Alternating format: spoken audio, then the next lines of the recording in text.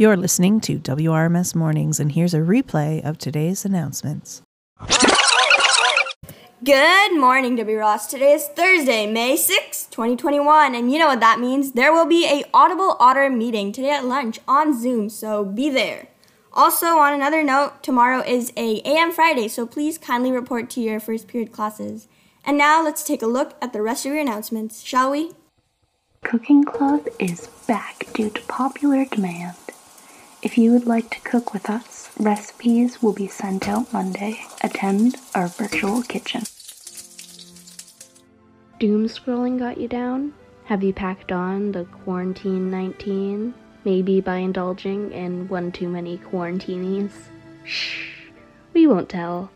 Well, get off your ever-expanding COVID cushion and join us on Tuesday and Thursday at 4 till 4:45 for our virtual fitness club. Find some time to unwind and exercise with friends at our low-key workouts. But if you're looking for some challenging yet fun, sweat-inducing, hardcore workouts, well, we've got you covered. This ain't your mama's lockdown. We can't promise that it will flatten the curve, but it's been known to flatten stomachs. Be there, or be a covidiot. The views exposed in this commercial do not necessarily reflect the views of W. Ross McDonald or aquatic staff. Ask your homeroom teacher for the link.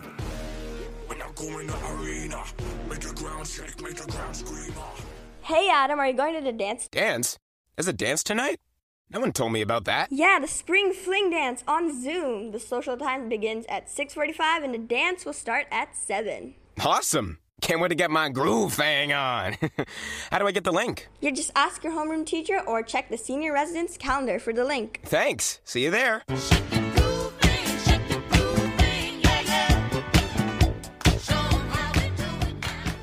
That's tonight on Zoom at 6:45 Eastern and 5:45 Central. Be there. And now, time for your weather.